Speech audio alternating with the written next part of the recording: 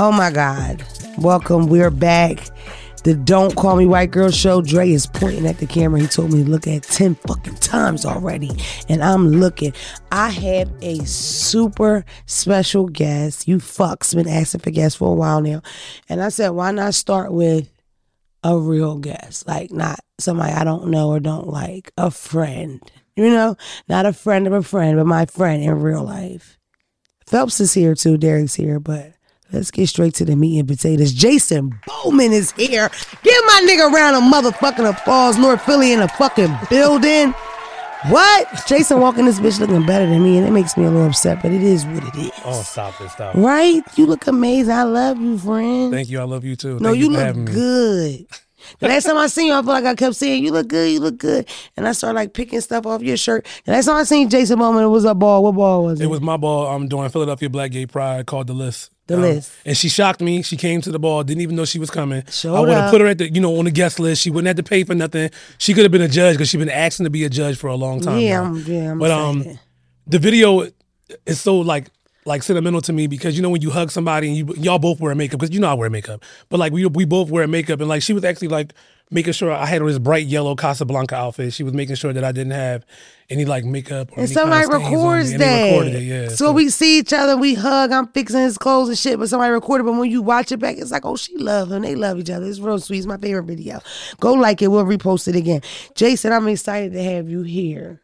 I think you selfish with the people. I don't think you talk to the people enough. You know what I mean? You work a always lot. tell me that. You tell me work that all the real time. hard, but I think you need to do stuff like this more because, we be having we'll have these conversations on Instagram and they'll go for hours and hours. People be talking about them for weeks and, oh, you should do that again. And you should whatever. But you're so smart and you've lived so many lives. You know what I mean? Yes, I always say that I'm true to my name, the shades of Jason. There have been many shades of my life. Yeah. Absolutely, yeah. Yeah. I want to go, because I just want to introduce, for people that don't know, because I was talking to Dre earlier and he kept saying, well, he's a makeup artist. He'll be on time. But it's like with you, I look at you because you do so much shit, right? But let's just go all the way from the beginning. You from Philadelphia. I'm from Philadelphia, born and raised. He's an Aquarius, I'm an from, Aquarius Philadelphia. from Philadelphia. That's where we lock in at. We lock and loaded. And sometimes Aquariuses, they get together. It's like, who are you? But that's not what we did. No, we don't do kind of that. We meshed. don't do And that. we close. We 3 days apart. We You 3 days 15th, apart. right? But you know why? I'm the 15th, but it's a difference between a January Aquarius and a February Aquarius. Now, I have explained this a couple times, but how would you explain the difference? The February Aquarius is more down to earth. We more kind of like, we're going to tell you how it is. We're going to say how we want. You're going to say how we feel. We're very blunt. Them January Aquariuses, I don't like them. You don't like them? I always explain January Aquarius. I like Aquarius. I always see myself in each one I meet, typically some kind of way.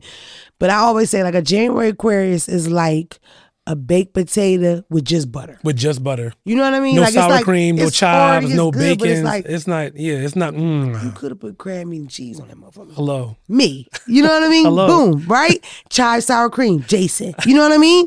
We stuffed. It's there. You can't even finish this. It's too much. It's You too can't much. Fucking take It's me. too much. Right? It's too That's much. us. But it's still good. Y'all potatoes shaped like them. Huh? Shaped like a potato. Not us. Aquarius, we're more curvy. We're more curvy. Body. So look, let's go all the way to the beginning.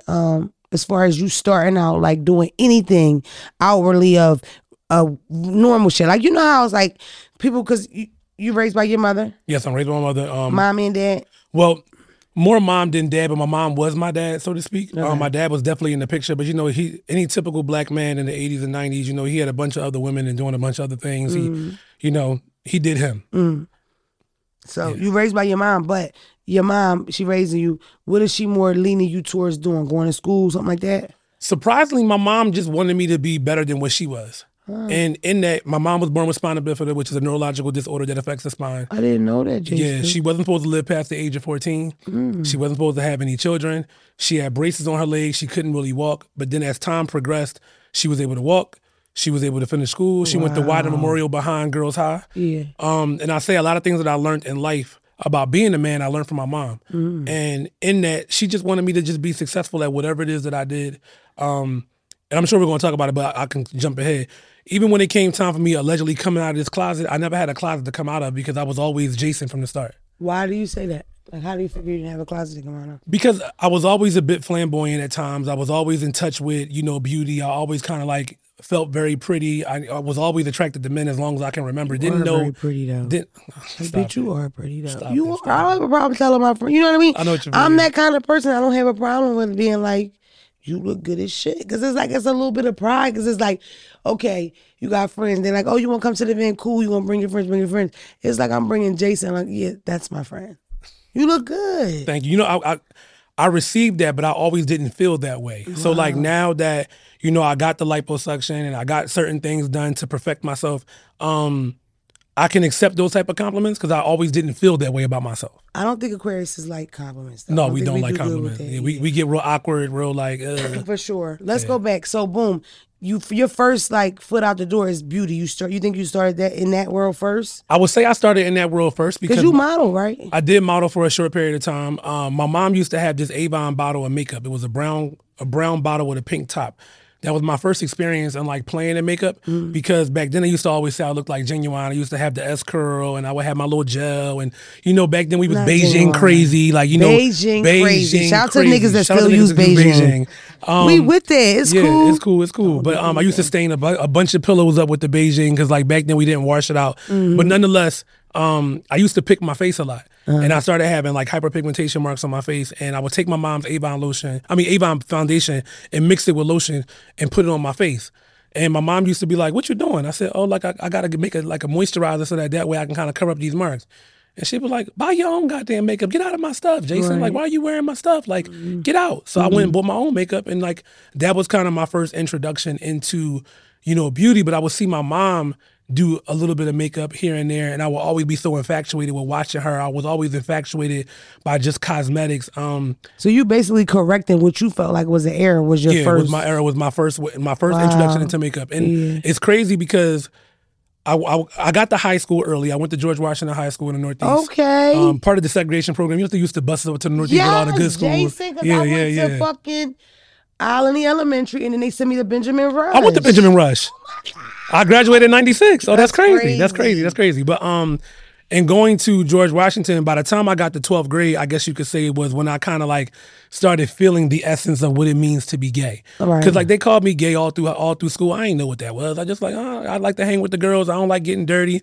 When they called you gay though, when they called you gay though, was it like they call you gay and you feel a type of way? And even when they called you gay, was it gay with anger or was it just like, oh, you gay? It was just the gay boy. It was more gay with anger, but it was kind of like I was always the one that everybody liked. So that's the gay boy. That's gay Jason. I was like, I'm not gay. Yeah. Like did you ever respond with like kicking ass, or was you always like fuck, like it didn't matter? No, it really didn't matter because like I even think like, you know, back to when I used to go to Washington, I used to work in the office, and you know, goody two shoes, like for sure, if you nose stuck up in the air. Goody two shoes. Had class in the annex with the white kids. I didn't really have too many classes with the black kids. You know, a little brainiac, but nonetheless, I used to always save all the cool kids' cut cards. Okay. So I would go to the office, steal their cut cards so they wouldn't get suspended.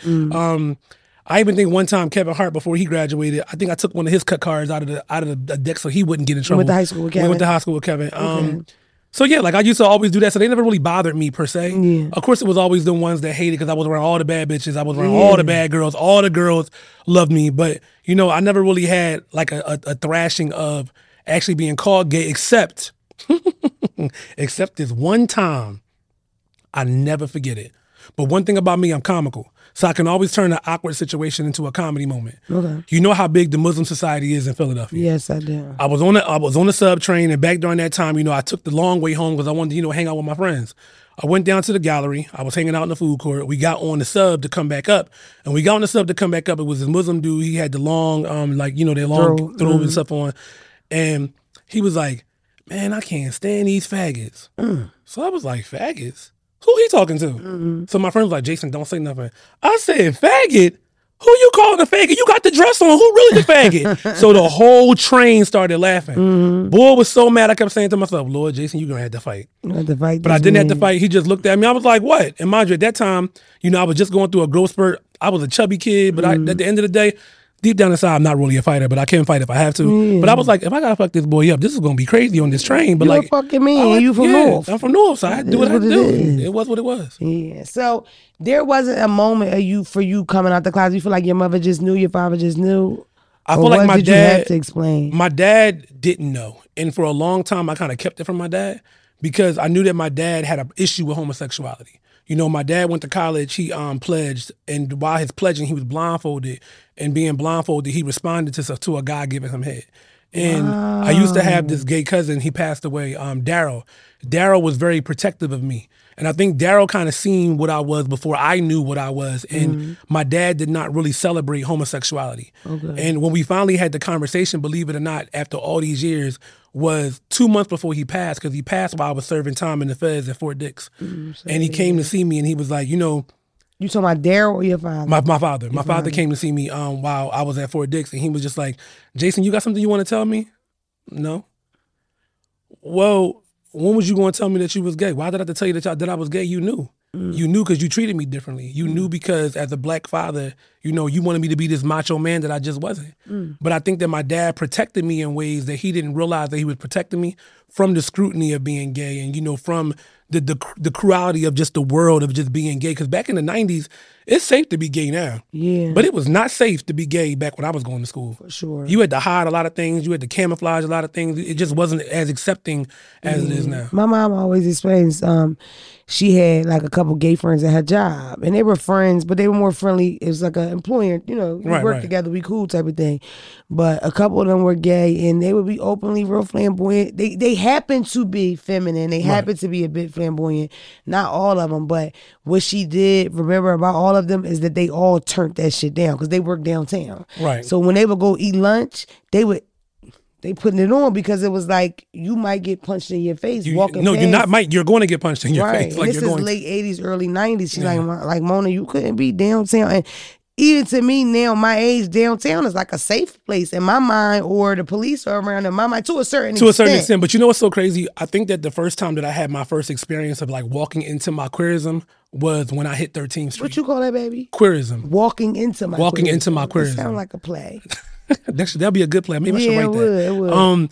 But it was my first time going down 13th Street, which is the neighborhood. Right. And I remember that I used to go to Dancers nightclub when it used to be down like near, not that far from the gallery, like right over in the area where the Marriott and all that stuff was at. And one day I was walking with my friends. You know, we were walking. And a lot of us used to be gay, but we didn't know we was gay. We just used to hang in the mirrors and dance in the mirrors and percolate and all that kind of stuff. Right. So I'm walking down 13th Street, and I remember at the time, a friend of mine, Lord have mercy, that I met off the party line. That's a whole nother story. Because the party line used to be the thing back in the day. Shout out to the mailbox, to the butt monkey, to the Raven. What the fuck y'all know about the party line? You know what my name was? What was your name? Base Rider 2000. You know what my name was? All Money Is Legal. Emil. You sound like a... Oh, right. That was her fucking album, my first album. That was the first then album. Then my second name was Lemonhead. It was more fitting. I'm light skinned. I could see you being Lemonhead, light skinned with the big head. Sometimes I would get irritated and I would come into the room and I would just go to fuck it up. Yeah, I used to do that too. I would come in. You had to get the real cheap phone. Right. And then back then I had a one-way. I would have a one-way, my Mountain Dew, my door closed with a towel at the bottom, because my mom used to cuss me out that I was too loud. And just be screaming, "You're ugly, you're fat." Like, you know, you're just roasting everybody in the room, but just no reason for hours. That was a time to be alive. But go ahead, finish what you were saying. You met him at the party line. I met him at the party line, and he's still my friend to this day, Jeff. Jeff brought me down 13th Street. And when I got down 13th Street, I said, what is this? Right. I was looking around. I saw, at the time, I didn't know they were trans women, but I thought they were drag queens. So I saw drag queens and gays and lesbians holding hands. I'm like, where am I at? Do you feel like, because this is how I feel about the neighborhood, and I'm not that versed in the neighborhood, but I feel like back then, it would kind of come alive at night. Yeah, oh, definitely. So it was dead in the daytime, but at night, it was like, oh, shit. Yeah, because again, at nighttime was the only time that the gays could come out to kind of like fellowship and kind of be accepted, because that was our safe space. And when I got down 13th Street, I was like, whoa, like, okay, so this is like South Street, but the gay version.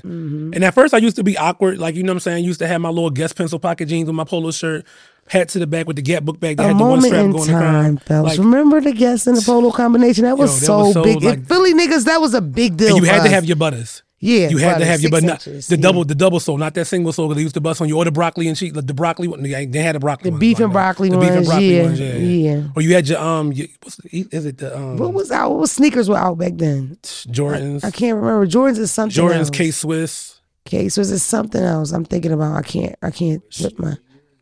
Deodoras. Yo, yeah, Deodoras was definitely out. Yeah, Deodoras was definitely out. No, Deodoras was Philadelphia. Yeah, that was Philly. We did Deodoras in Sergio Valente. First. Sergio Valente, Gloria Vanderbilt. Yeah. Listen, don't get me started, okay? No, so your introduction to the neighborhood, it kind of kind of introduced you to being gay or what to that being is? gay, yeah, to really? what that is. And then, to be honest, once I got introduced to the gayborhood, is around the same time that I got introduced to the ballroom scene. Okay. And to fast forward a couple months before I graduated high school, when I entered my senior year, I met a man named Alvernian Prestige in the gallery. Okay. And I used to always hang out in the gallery by the bathrooms where the McDonald's is at. We just used to all just hang out right there. Shout out to the old gallery. Shout out to the old gallery. Now it's the fashion district or something. It's horrible. They ruined the gallery. The it ain't gallery the was same. so fun. It was so lit. Get off the train, you right there. Get you some Tiffany's. Yeah. Get you a pretzel. Go get you some Yeah. McDonald's. Just be in there busting up, like chopping it. But It's just a different anyway, time. Alvernian walks up to me. I'm with my friends, and he hands me this business card. He said, "Yo, I want you to model for Prestige Entertainment." And I'm looking at this man like, who is this? Like, I ain't doing no damn modeling. My mom ain't letting me do that. You know, I was a latchkey kid. You know, my mom worked double, triple sometimes at work. So all I did was go to school, study. I went to Enon Tabernacle Baptist Church. I was on the choir. Went to Enon? I went to Enon. I was in the Honor Society, so I didn't really have time to do any kind of modeling. But it sparked my interest. So one day, we had beepers back then. Lord, I'm telling my age. I went and I beeped him, and he called my one-way line, and he told me about a house meeting that was going on in West Philly on 40th and Chester. Now, back during that time, I didn't even know how to get to West Philly because my life didn't exist up there. I tell people that all the time. If you're from Philadelphia originally, we don't cross town. We don't cross So if you're town. from North Philly, You stay that's in that your, area. Yeah, that's your And whole habitat. And at the time, we moved from North Philly up to East Oak Lane. My mom bought a house in what we call the Melrose Gardens, technically Islandy, like 65th and 2nd, where Cardinal Docker used to be. And I remember I snuck out the house because my mom told me I couldn't go, but I wasn't paying her no mind. She went to sleep early anyway. So I snuck out the house. I'm so horrible. I stole money out of her pocketbook because my TransPass didn't work after a certain time and the school tokens couldn't work. Yeah. So I sold like a couple of dollars, went to this house meeting. Lord have mercy. I get to the house at 46 in Chester. I knock on the door. He brings me in. When I come in, I see trans women. I see gay boys. I see flamboyant boys. I'm like, what is all of this? He rushes me in the room and shuts the door. He's like, fill out this application. You know what I'm saying? We're going to get you inducted into the House of Prestige. I'm like, the House of Prestige? What is? I thought I was coming to do a modeling thing. Like, what? Right. So I came out in the room and they was all looking at me like, oh, he fine. He pretty. He could walk this. He could walk that. I'm looking at them like, I don't know what y'all talking about. Another Like, language, yeah. This is a whole, they speaking all kinds of lingo and vocabulary I've never heard before. Right. And Alvernian introduced me to going to my first ball, and it was the first time in my life that I felt seen. It was the first time that I felt heard. It was the first time that my gayness and femininity was celebrated. So it unlocked this whole new door of magic that I was just like, damn, where has this been my whole life? Huge confidence booster, I'm sure. A huge confidence booster, especially with somebody at the time that was, 16 years old. I just was about to graduate high school. I was going through a growth spurt. I was kind of looking like that awkward, like you kind of fat but kind of slim. You not really cute, but you cute type of situation. So it gave me a boost of confidence and taught me so much that I never even knew that existed.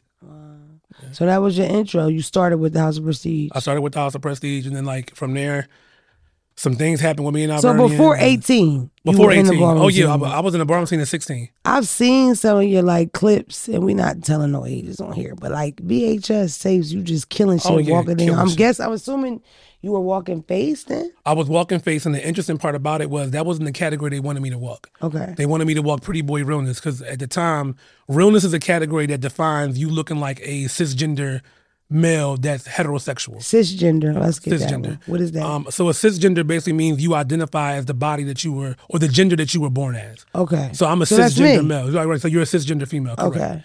Okay. So in that, I didn't want to walk pretty boy realness. It was kind of like boring. You would just stand there, kind of act like this, and have your hat on, be pretty. I didn't like that. Right. So I remember I seen Gracie Cartier had walked face, and I was looking at Gracie like, first of all, I know him. I know her, because she had went to high school with my older brother. They went to Dobbins together. Okay. And I was like, yeah, I want to do that. And they told me I couldn't do it. And I said, fuck you, I'm doing that. That's what I'm doing. Right. And that's what I did. And you won. And I won. Damn. Yeah. Listen, we have a whole lot to talk about in the ball scene, period. But I'm just curious, starting around 16, 17, starting in another house to formulating the house and being, what position do you play in the house that you're in right now? So right now I'm the founding king mother of the House of Supreme Montclair. Founding king mother. The founding king mother. We might have to write that out, Dre. Founding king mother of Supreme Montclair. And then we can do a mountaintop, maybe. Something like that. And then it can light up and illuminate. And then we could cut to him doing with the nice straight teeth. Thank you. Nothing big. It's Jason Bowman. Okay. That's just a big jump. You know what I mean? To be in the world. And it's like, I always feel like, because a little bit inside of me, I was always like a slacker. I ain't really tried. But the more I try, the more I feel like I want to conquer shit. Like I feel good that I did this in this amount of time, or people, you know what I mean? Looking like that. So with you, I feel like you could come in the ballroom scene and be so many things, but to get to the top like that, it wasn't an easy journey. You know, I was in a House of Prestige, I was in a House of Ebony, and to those that's watching this trying to figure out, okay, what exactly is a house? A house is basically like a sorority or a fraternity that we're a part of for the LGBTIAQ. Even y'all get community. caught up in all the motherfucking It's a lot of letters. I'm tired of this. It's draining, love. We're going to get all the way into it, but go ahead, finish what you're saying. So, you know, with me being a part of these houses, I learned a lot of organizational skills. I learned what it means to be a man. I learned what it means to kind of like basically run a business, because a house is kind of like a business. I learned how to do event planning. I learned how to do politics, how to navigate through spaces and learn new people. And I'm a psychiatrist. I'm a mother. You're a mediator. I'm a mediator. I'm sometimes an instigator. A treasurer. A treasurer. Yeah. Like, you know, I wear a lot of different hats. Let me tell you my intro to the houses. It was weird. In high school, I woke up one day and I had a lot of gay friends, male and female. And at the time, we lived in Delaware. And I remember a friend saying, well, I want you to come to this house with me or whatever. And I'm like, okay, because I was always very adventurous or whatever. What I do remember is I remember coming in and some people not being friendly to me. Oh, no, we're not friendly. Like, you know what I mean? From the door. It's pussy in here. It's pussy in here. It's cunt in here. Yes, I'm like. Why is the cunt here? What is cunt doing here? That's the reaction I got. And I remember I ended up, because it's literally a house. So I ended up going to the steps and I'm in like the front bedroom, because it was a row home in Wilmington. And guys were coming in, but when they would see me, a stranger, they would duck. Because it's women's husbands in here. Well, not so much, not just women's husbands, but at the same time, during that time, you know, the ballroom scene was something that happened at night as well. Okay. Because you're able to portray and be who you want to be during the day, and then at night you come alive. Okay. So when we would see, like, at the time, and I never had a problem because I wasn't trade, but, you know, when you would see at the time a woman around be like, why y'all got this cunt here? Like, what is the fish doing here, child? Yeah. Like, why y'all like hanging with all this fish? Like, get them out of here. Is it possibly because she'll know your tea then? Because she'll know the tea, and then... So you just, that's what I'm saying, you pulled me up right then and there, because then that's the only thing I could think of. Well, this is somebody's man, when the whole thing is, this person might haven't been there in their life to tell their story yet. Right. So the fact that you hear, bitch, you might go to our church and you might know. Yeah, you might know. You might say something. That, Jason. Yeah. But I was, and I'm a very loud, boisterous person. I ain't say a word because I just have never seen nothing like it, and I just took it all in. You know what I mean? And I think eventually, I don't know if I ever been to a ballroom, but I caught a battle, and I think they were just voguing or whatever but I was totally like, oh, this is amazing. And it's crazy to come forward now and where I am now to have never really been to a ball. Well, your ball was the first ball I had been to, really, and I did miss a lot of it, but I want to get more educated. I want to know more, and then I like the life, so I be wanting to be a part of it, but I also want to be a part of it in a way of where I'm welcomed. You know what I mean? But I think that, like, believe it or not, you have a very large gay following. Jason, I didn't know. No, you have a very large gay following. I came to his ball, right? And I parked, we were in, I think, Germantown. We was in Germantown, yeah. Which is North Philly, you know, part of North Philadelphia. I parked my car, walk out like I'm a regular bitch. They swarmed me. I did not know that. Like, niggas was like, oh my God. And the crazy part about it was when me and you was talking, like, you know, we talk on Instagram, they were just like, oh, okay, you know, don't call me a white girl. I'm like, no, I actually know. That's my friend. Like, that's my friend. Like, we talks. And then one of the commentators was saying to me, oh, you got to connect me with Don't Call Me a White Girl. I'm like, whoa, hold up. Like, hello, what's going on? Like, you know what I'm saying? But, like, no, when they saw you at the ball, like, they went crazy. Oh, Jason, you got to bring her back to the ball. She got to come. She got to judge. Yeah. I'm like, first of all, I'm not putting my friend on no panel. But y'all to try her. It was a warm welcome. Would they try me on the panel? If I don't, that's what Sam was saying. He was like, yo, if you say things that they don't feel like you're wrong, they will try you. They'll try. But I don't think they will. I want the full experience. Even if we got to fight then. I'm with it. I don't give a fuck. I said what I said. You didn't pull off pretty realness. But to be transparent, we're just now going through a situation that happened at a ball that happened in Atlanta, maybe like 2 weekends ago, where somebody got chopped, their boyfriend got mad, and he bear maced the whole panel. Oh my God, are you serious? On camera? It was on camera. It made the blogs. It was a mess. It was a mess. The boyfriend comes and used bear mace and spray the whole fucking place. One thing I want to explain for people that don't know, these balls go on 10, 12, 15 hours overnight. Yeah, look at Dre. I said 10, 12. How many hours do you consider a short ball? A short ball for me might be about 8. Yeah, that's short. Yeah. And that's not typical or average. That's also, not average, no. These things go overnight sometimes. Okay, let me explain too. Another intro I had to the ballroom scene was my favorite documentary, which is Paris is Burning. Mm-hmm. Okay. If you are interested and you want to know the history or whatever, I think that's a great way. That's a great starting point. Yeah.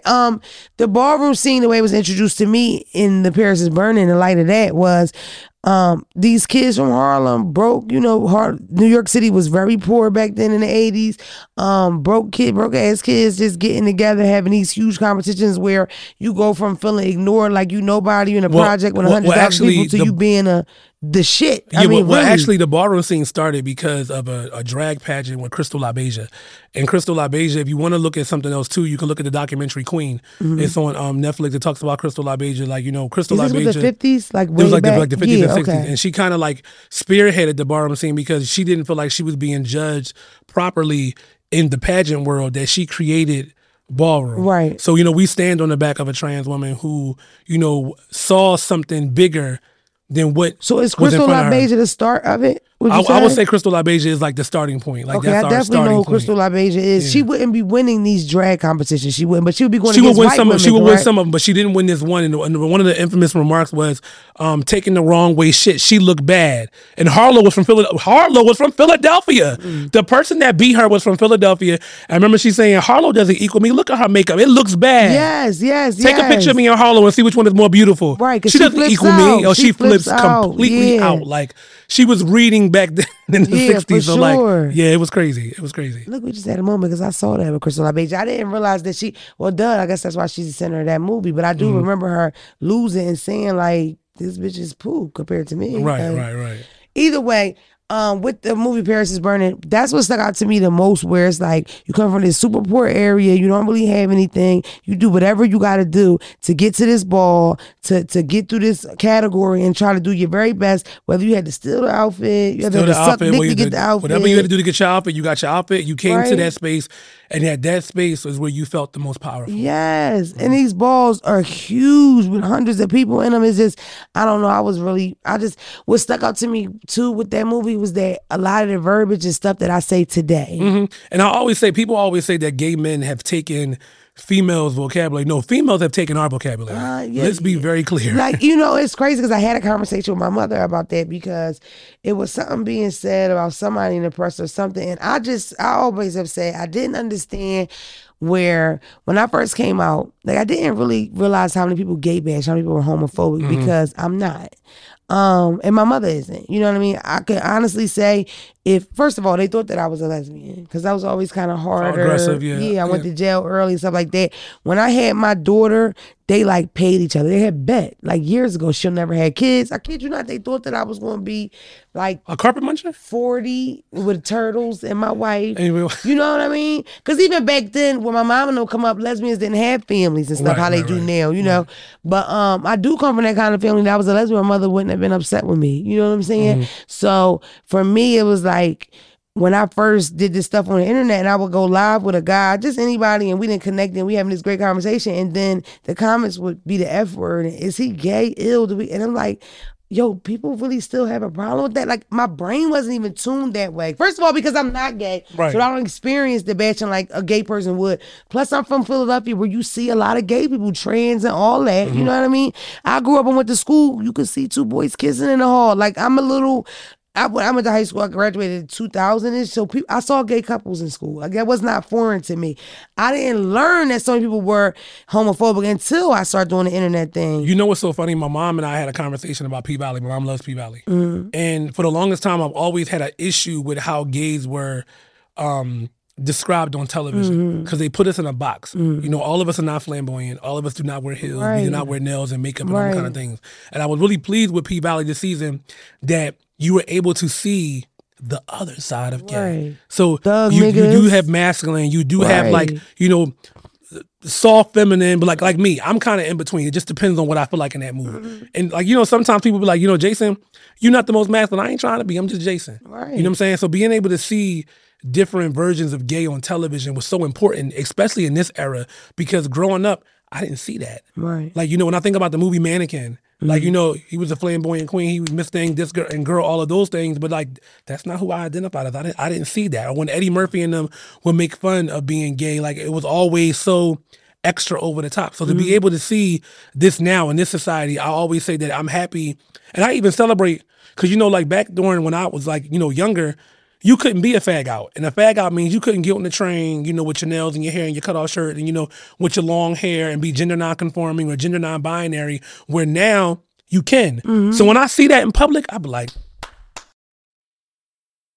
look how big Santana is. That's a perfect example. Oh, can I tell you something? I love Santana. Yeah, I do too. I love Santana because Santana is authentically himself. And in being authentically himself, he ain't trying to be nobody else but him.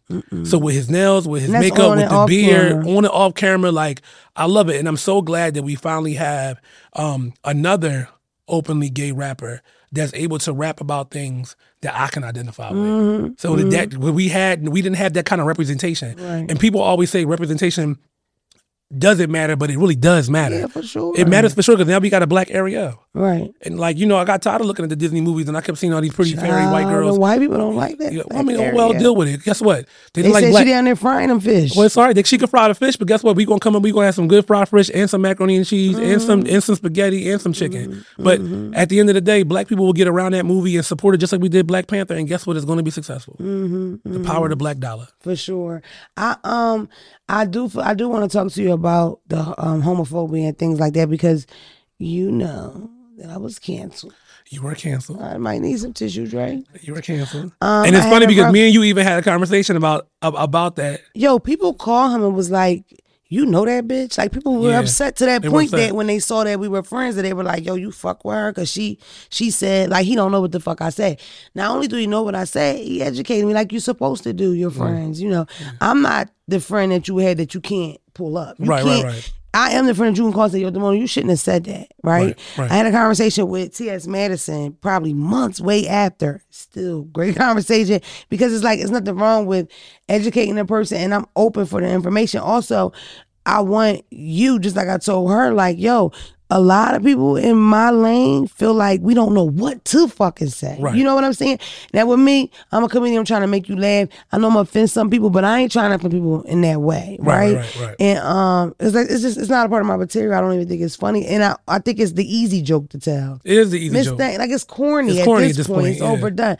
But for me, I wish and I hope that a lot of people from that community know that there is a big group of people that don't hate you, bro. We just don't know what the fuck to say to you and what not to say to you. And some of us are not worldly enough to like inquire, to learn, because it's more ignorance of anything. I think it's more ignorance, but I think that it's time that people get a little bit more educated. Yeah, like and I can't. But where do you go? Like right now, if it was a person, he 35, he don't hate nobody. His little brother gay now. His sister's transitioning into a man. He don't know what the fuck to say at Thanksgiving. Where could he go to get some vital information? To learn it starts online. There's so many different resources that you have. If you can Google what's the new sneakers coming out by Yeezy. If you can Google that, you can Google. That's right. You can Google this kind of things, and I think that like for a long time, especially with a lot of the blogs, and when they post something about gay, I get so angry at reading some of the comments, and a lot of the comments come from black women. Yeah. Like a lot of them come from black women, and some of the stuff is so disgusting to me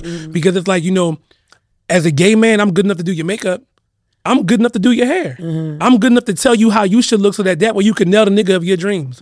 But yet when it comes to a gay issue, you quiet. You don't say anything. Oh, we're an abomination. Oh, we're not we're worthless. We're all these different goddamn gay people. Oh, everybody's so sensitive. No, we not sensitive, but at the end of the day, y'all tried us for a long time. So yeah, you gotta be careful what the fuck you say out your mouth. Like, be careful. I feel like it's a known thing that those who get bullied tend to bully. And I feel like at this point, and you brought up Santana, we brought up Santana. I did have a good conversation with Santana in a way of, like, he's like, yeah, we use it to advantage just like anybody else will. You know? But of course, but I think it's so long, the oppressed become the oppressor. Mm-hmm. So we've been oppressed for so long, we become the oppressor. And do I think that sometimes, just sometimes, not many, but sometimes do we go a little overboard? Yeah. Mm-hmm. But at the end of the day, I understand it. Yeah. Like, I get it. Yeah. Like, I totally get it. Yeah. And I wish that, especially, I think that in the Black community, we have been raised to hate homosexuality. Yeah. We have been raised that way. You know, our fathers, gay, like, nah, like, anything that's deemed not masculine. Right. Like, it was an issue. So, like, we've been traumatized. We've been through a lot of bullshit. We've been through a lot. And imagine me, right? I always tell people, I'm Black, I'm gay, and I'm a man. And you fine. I'm fine. But those three things alone, child, I'm glad when I get back in my door at the end of the day. Okay. Like, it'd be a lie. Mm-hmm. It'd be a lie.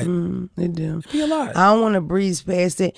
I feel like you are right. People should just use Google to try to educate themselves. And I feel like if you become that person that don't educate yourself, you kind of just as guilty as a motherfucker that, you know what I mean? Absolutely. Especially if you're intelligent enough. And I'm gonna be honest. You can read. I'm gonna be honest about something. A lot of my trans men, son, and for y'all to wonder what a trans man is somebody that was born female that transitioned to male. One of my sons, can I say his name?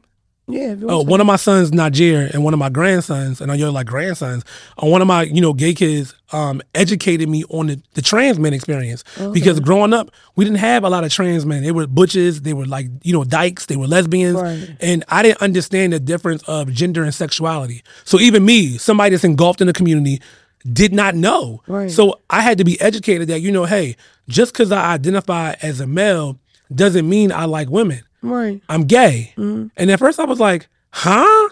Like, I don't get that. Mm-hmm. But then when I really sat and thought about it and they educated me on it, somebody that's been in the community for 10 plus years, but I never was exposed to female, transition to a male, likes men, which makes him gay. Which makes him gay. Yeah, what makes him gay. Makes sense. What makes him gay. And it didn't make sense to me at first, but then once he explained it, I was just like...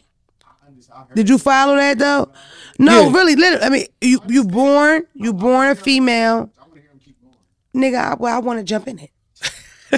Born female. Okay, go ahead. He don't want me to hear me talk. You were born female, but you transitioned to male. But I had to understand, finally, it took me a long time to get it, that gender and sexuality are not one and the same. Right. They're not one and the same. Right. And I could understand it from a trans woman perspective, but I didn't understand it from a trans man perspective until my son educated me on it. He was like, yeah, Mom, because, I'm a gay male. And I was like, got it. Right. Understand. Yeah. Like, totally understand. So that's even me, somebody who had to be educated on that. And you would think I would be educated on it, but I wasn't. What's the number one thing? Is because you're open to be educated. Because I'm open to be educated. That's the whole thing. One thing that I want to always tell y'all, you have to forever be a student.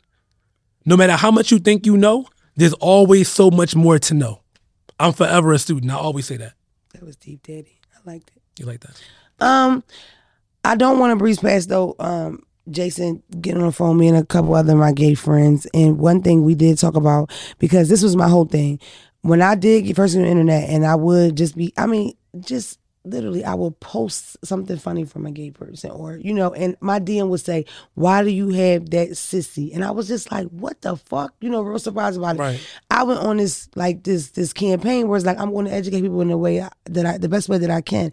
I did find a lot of women, my peers, had this kind of underlying anger where it was almost like, okay, we got these gay guys taking our men, right? That's the energy they would give out. Or these gay guys trying to be like us or use our swag. Now, I didn't feel that way because, like I said, I watched a 40-year-old documentary and they're using words that I use. I get my face beat, right? I'm wearing this frontal or whatever, right? I just felt like it's too much of that community that I'm influenced by, right? For me to hate said community. You know what I mean? Also, I am somebody that, I've said this a million times and I'm going to keep on saying it, I don't feel like I come from a community where it's a warm place to come out.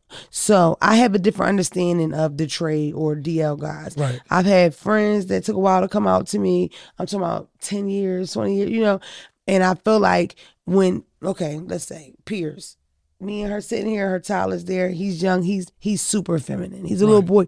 This little boy is giving gay at 2 or 3, right? Right. That conversation almost always turns into some kind of whisper, some kind of rumor. Girl, you see her son, he act like that, right?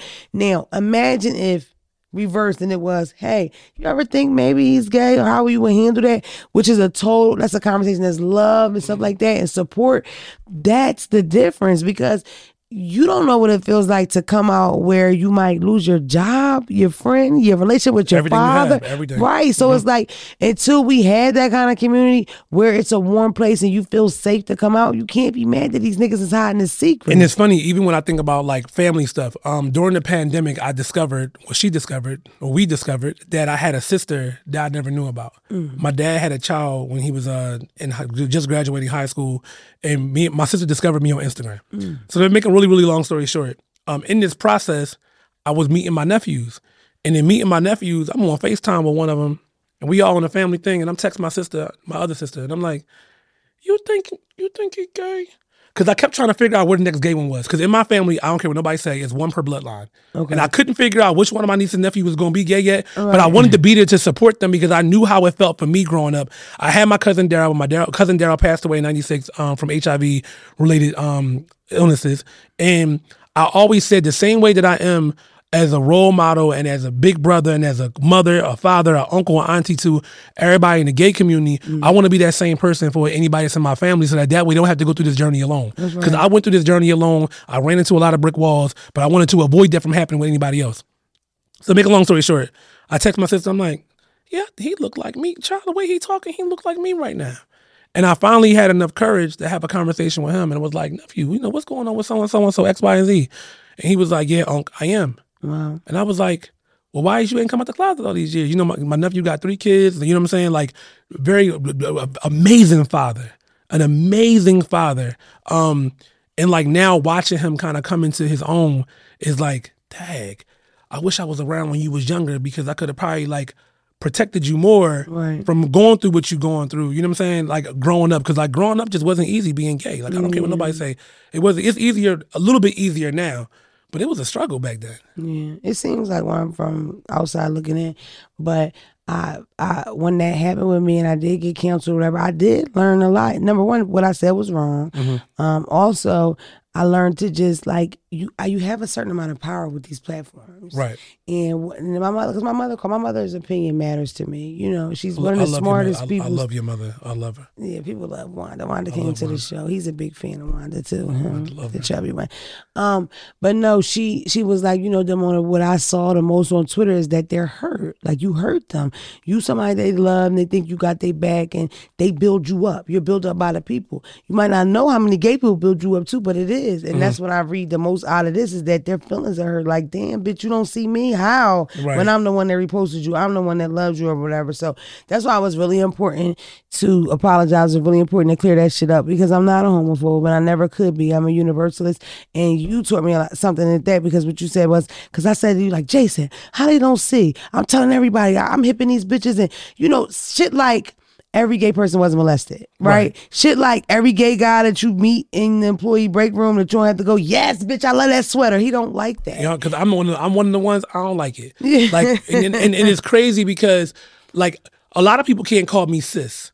Yeah. Right? Sis is a term of endearment. You got to know me to call me sis. You can't call me miss. I think like they were bitch too. Well, yeah, it depends on the tone and texture of how you use bitch though. Okay. Because if you use bitch the wrong way, who you talking to? It's all about the tone, the texture, and the temperature. Because if you don't do them 3 T's right, we're going to have a problem, Houston. Okay. We're going to have a serious problem. But, in that certain vocabulary words, and I hate sometimes that some women feel like when they see somebody gay or not really sure, they automatically go into, yes, bitch, you eat. Like, girl, calm down. You too, Joe. It's the same thing when the white girl, is this a weave, Shaquita? It's the same thing. It gives the same energy. Or even when they look at me, they be like, oh, what foundation you got on? Bitch, I ain't got foundation on today. Right. And maybe I don't want to tell you. Yeah. Like, back up. Yeah. But you know what you told me? You said, because I kept saying, I don't know what I was calling myself, but I don't know if it was an ally. And you told me. I said that We don't need allies. We need accomplices. That's what you said. Be an accomplice. You need to be an accomplice, and I'm really big on that means that get phrase. mixy with us, because bitch. you got to get mixy with us. I don't want you showing up in June when it's Pride Month. You come to the parade and you wear the rainbow like a lot of these brands do. What happens when that month is over? I don't want y'all to keep being allies. You need to be an accomplice. That's right. An accomplice gonna get down and dirty. They're gonna get in the trenches with us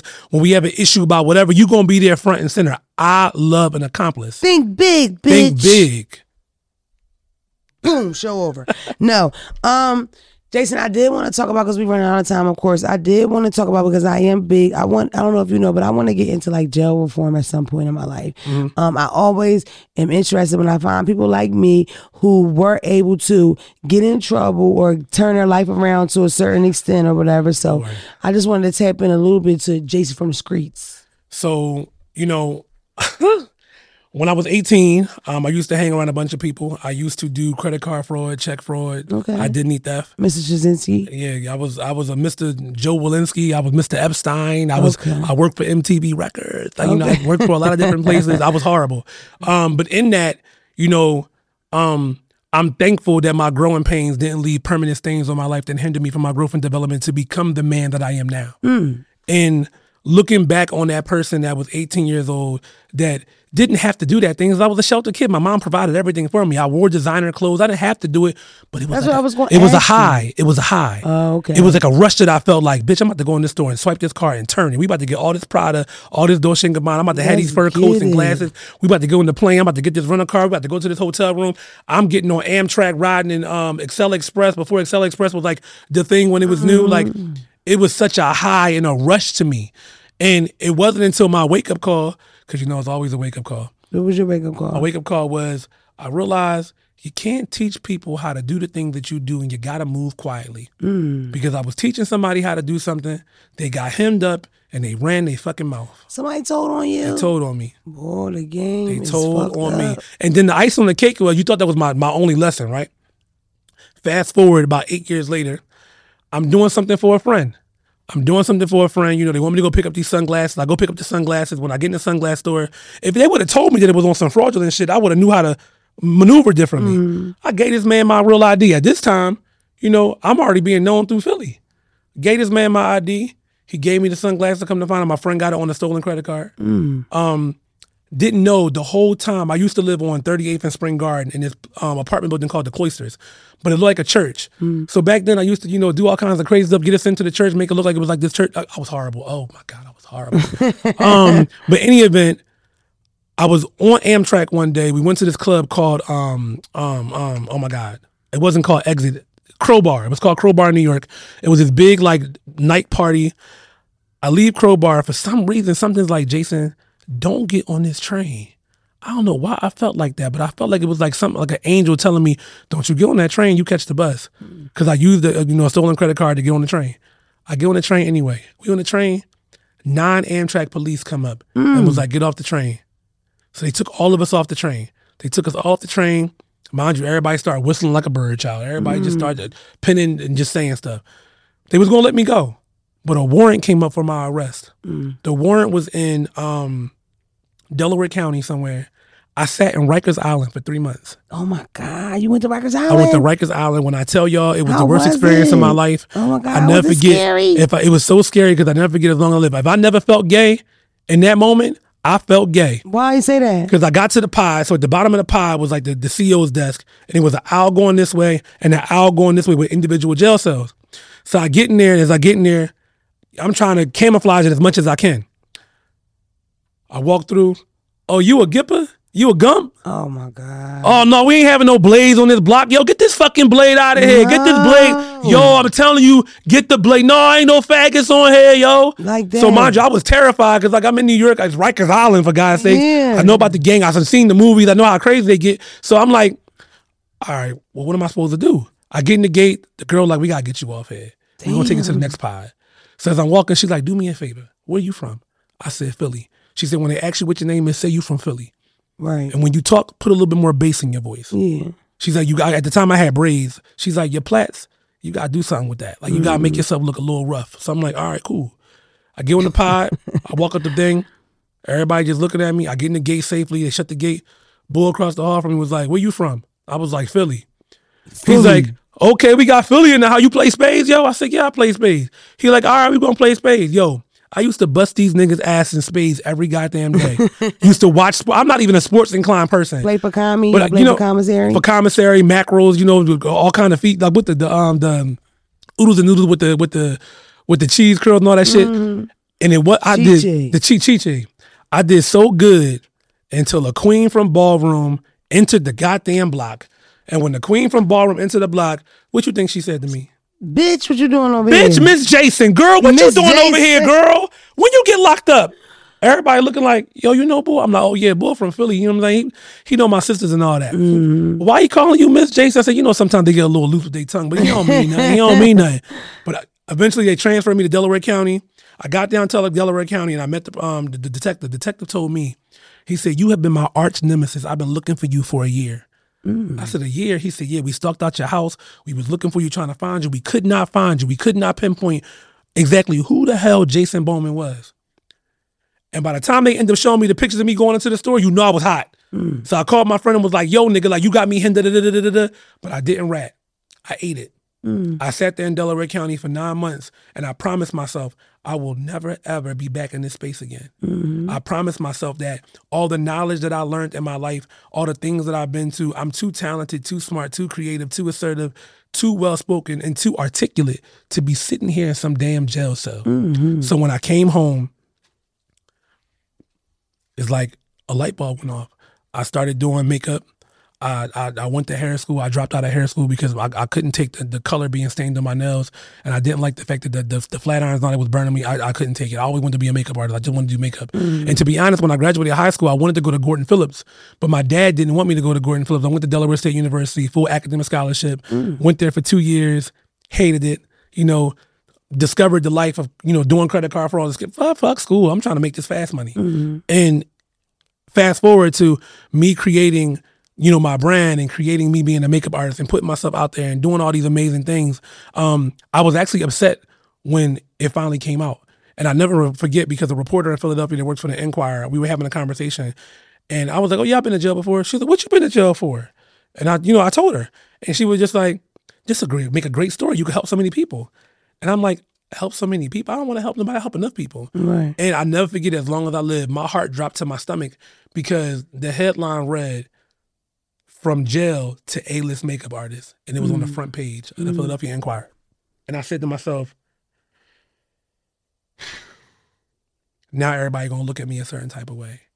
Like now everybody probably not gonna book me because of this and because of that. They're gonna think that I'm, all these things that went through my head. That's what you thought, but what was That's the what reality? I thought. But the reality was that wasn't the reality. Because the reality was the person that I became wasn't the person that I was. Right. And I was able to overcome them obstacles and still press forward. And I was able to tell my story authentically the way I wanted to tell it. And funny story, true T, my name legally is J-A-S-O-N. Okay. I changed the spelling to J-A-C-E-N because when I started doing makeup, I got worried that somebody would find out about my past and judge me for it. And even when it comes to ballroom, a lot of times they looked at us like, prostitutes and thieves and all these things. I kept both of my worlds separate. And it wasn't until I had a conversation with somebody and they said, you can't keep doing that because we know who you are in the other arena. You have to tie both worlds in together. There's so much of a story behind you that you have to start talking and you got to start using your platform and being the voice of reason and doing this and doing that. And you tell me that all the time. So like, that's how I did my reform from my former self to now. And I'm thankful that, I had those lessons of going to jail and understanding, what it was like to do that and live that life. Because now at 39 years old, I'm about to be 40 in February, I can look back at my life and say, I had a very full life. And it's really just beginning. Like, would you say your biggest, when you look at all the people you've done makeup for, who do you think is one of the biggest people you've done makeup for? Because I always say Hillary Clinton. Hillary was big. But I feel like for me, who was somebody that was like, damn, I done so many people makeup. I know one person's makeup I did that meant the most to me. Oh. Portia. Portia from Housewives. And the reason why Portia meant the most to me, because Portia put a post up on Instagram and she was looking for a makeup artist in Philly. And she said that, she was looking for somebody, da-da-da-da. Her sister ended up hitting me up and was like, Jason, can you come to the hotel, do it, da-da-da-da. So in my head, I'm doing it for promo. Because at that time, I was thirsty to get my name out there. And all y'all that's watching, I always say, oh, don't do nothing free, child, please. When I get done telling y'all this story, you going to understand why sometimes it's okay to do stuff for free. I got down there. I was so excited to do Portia's makeup. Looking back at it, it was good, but it wasn't my best as to what I am right now, right? But she loved it. I was able to do my Jason Told Me video, this, and the third. And I was packing up, and she was like, are you going to the club? Mind you, not knowing that the club she going to was a gay club that I'm also booked at to kind of be a host at. So I was actually going to the club she was going to. And I was like, yeah, I'll be there. She was like, oh, okay, well, here you go. I said, oh, what's this? She was like, this is for you. And I was like, oh, okay. I just put it in my pocket. I thought it might have been like $20 or something. I didn't know what it was. I got to the club. One of my friends was like, oh, let's get a bottle. Let's get a drink. I said, oh, yeah, let me go in my pocket. I went in my pocket. It was $200 bills. In that moment, I said, wow. She put a post up on Instagram. I thought I was doing this for promo. And come to find out, she paid me $200. And at the time, I wasn't even charging $200. I was charging like $125, something like that. But it was such a big deal to me because I was like, she saw my worth. Like, she saw my worth. She acknowledged my worth. And we did video, we did Instagram, we did all this stuff. And here I am thinking it's just for promo. And she ended up paying me. And I felt so full. Yeah. Like, I felt so, I know she may end up seeing this, but like, you know, I was so appreciative of her in that moment because I was like, damn, nobody never did that to me before. That's crazy. Yeah, it was done crazy. A lot. And I've done a lot of people makeup. You know, I You've worked done on a lot, of things. period. Yeah, a lot, period. Legendary. I'm an icon. Excuse me, you're an But icon. I was on Legendary. Stop it. HBO's Legendary. No, Jason, I'm so happy to have you. I feel like we're gonna run out of time regardless because I don't have enough time to talk about what you've done. Really, you know, I know people probably look like, oh, she always, but I mean it, and I give people their flowers while they're here. I don't have a problem with that. You know what I mean? And I appreciate it. I'm very inspired by you. I wish we could have really got into, because we were talking about Jason's teeth and my teeth journey. We can't talk about that? And we don't have time, Jason. We have to get to the dark side of your DM. Oh, the dark side of my DMs, right. And we also have to give somebody advice on the voicemail. You want to take the voicemail first? Okay. But no, Jason, we might have to just do a part 2. You're going to have to come back, man, because they only give us an hour here. They only give us an hour. Maybe one day, Jason, they give y'all a little more, and he'll do his own thing. What do you think, Jason? 11-11 and 11-11. I don't know what the name is going to be yet, but I'm telling y'all right now, sometimes I have to say things and keep saying this so that I can remember it. But 11-11 and 11-11, my podcast drops. That's all I'm saying. Boom. All right, we're getting into the voicemail. Hey, Mona girl. So I'm not gonna lie, I love you. I watch you every motherfucking week and all that, but I really need some help. So I'm an upcoming singer or whatever. And matter of fact, I'm from DC, by the way. So if you hear it, my bad. But like, I'm from, you know, I sing and shit. And basically, a nigga that I messed with recently told me that, you know, he fuck with me, he fuck with everything I got going on, all that good shit. But then the first night, you know, my little freak ass told him nutted me and shit. And basically, this nigga, he did nutted me. Later on, a couple days, we go, this nigga want to have a motherfucker argument about the baby and shit. And tell me that if I don't make it as a motherfucker singer, he not fucking with me nor the baby. So I told him, nah, like, you gotta be in my life type shit. Fuck you thought this was. So my question to you is, what would you do? Like, if you would just, you know, keep it cordial just in case you do have a kid or whatever, or would you tell him fuck him and his relationship with this kid, get this money, and keep going on in life? Like, what would you do? Would you try to sacrifice, you know, yourself and your kid? This voicemail is horrible and super confusing. Is she all over the place? I don't know. Give her advice because I'm lost. So first of all, you meet somebody, you have sex with them, they nutting you. Yes. Ejaculating. They ejaculating you, excuse me, in your vagina. Mm-hmm. You then skip somewhere and you say you got a kid. Mm-hmm. Did she have a baby? Did she have a baby? Like, I'm so lost. No, but she was saying if she is pregnant, he only wants something to do with it if she make it. No. She made that Call up. a cab. She lying. She Call made that a up. fucking cab. No. Do you have a dark side of your DM? Of course I have a dark side of my DM. It says a lot about you DC people. It does. Let's hear the dark side of your DM, Jason. So I get a lot of random DMs, right? Mm-hmm. But you know, for some reason, since I'm on this, So because I'm on my body positivity journey now, I post a little bit more things and like, jock straps. Well, not jock straps. I ain't that crazy yet. But I'll wear like, Speedos and different things like that. I'm waiting for the full on nude shot. You look good. Thank you. You look good in that butt I'm still just now getting comfortable like wearing that type of stuff because your butt is fat. So I've been told. Yeah, it's good too. Yes. Ooh, and I fried chicken right the second time. Shut up. Because the first time might be a little burnt. No, only playing. I cooks down though. I cooks down. But somebody just sent me a DM and said, "The way I would fuck you till you told me you love me." Is that a man or a woman? It's a man. Is he cute? Let me see. Do you get a lot of those kind of DMs? I do. I get a lot of them kind of DMs. Yeah, he is handsome. But can I tell you something? I don't normally respond to people. Yeah, I don't. He can. Not all of them though, because sometimes it don't be. I mean, he got a long tongue too. Look at that zoom in on that boy's mouth. What? See a lizard? I don't know. Send this page to me so I can check him out. But I don't respond to a lot of DMs. You don't respond to DMs at all? I'm not gonna say at all. So a DM all. like that, you opened that, left that boy on scene. Left him on scene, yeah. That is so mean. Is that mean? What am I supposed to say back? I don't leave people on scene. You know what I do? I'll at least double tap it.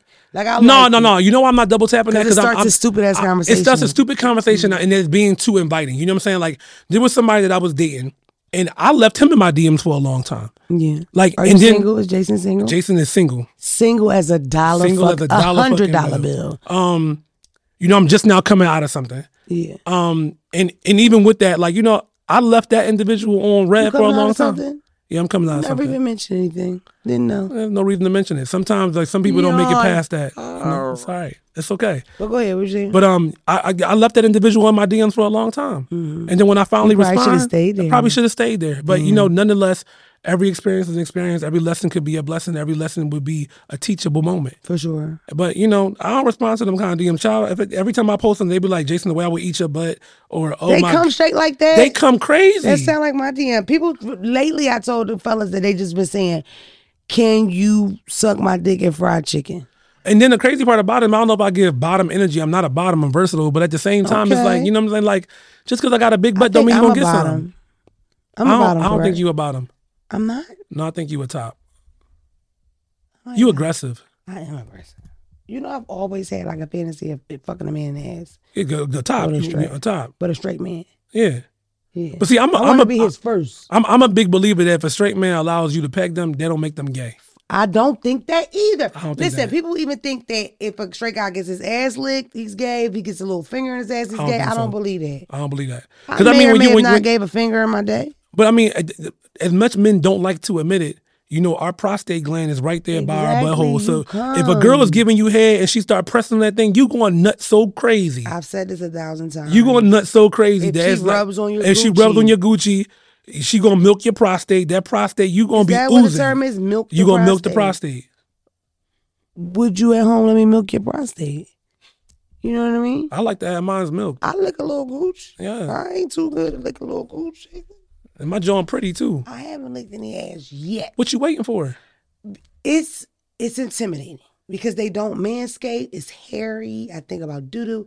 I'm not there yet. But believe it or not, a lot of straight men that got hair in their butt, like they actually kind of clean. I wouldn't. But I don't mind. Can I say this? Like, say what you want. Look, I don't mind a little gym booty. Like a little stretchy. Okay. I've experienced that myself as far as like sometimes guys like when the coochie's a little rainforest. Yeah, a little, not even rainforesty, but a little humid. Right. I don't want it to be a wipeout. Exactly. I like it to be a little. I dated a man that used to make me shower before we had sex. We didn't make it. Why did you have to shower? He's a fucking creep. He's a loser. The only thing that I'm not big on, after I nut, I gotta get in the shower. I can't go to sleep with the nut on me. That's corny. Is that corny? I mean, it's for me. I don't want you to jump in the shower. Let's lay in it.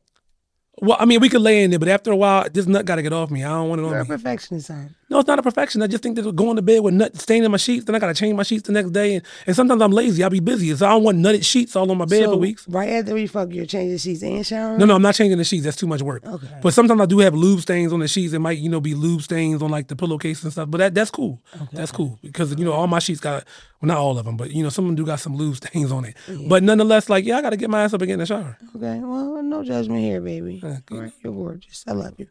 We're going to end the show, unfortunately, because I really want to talk with you about like 1,000 more things, but we don't have time.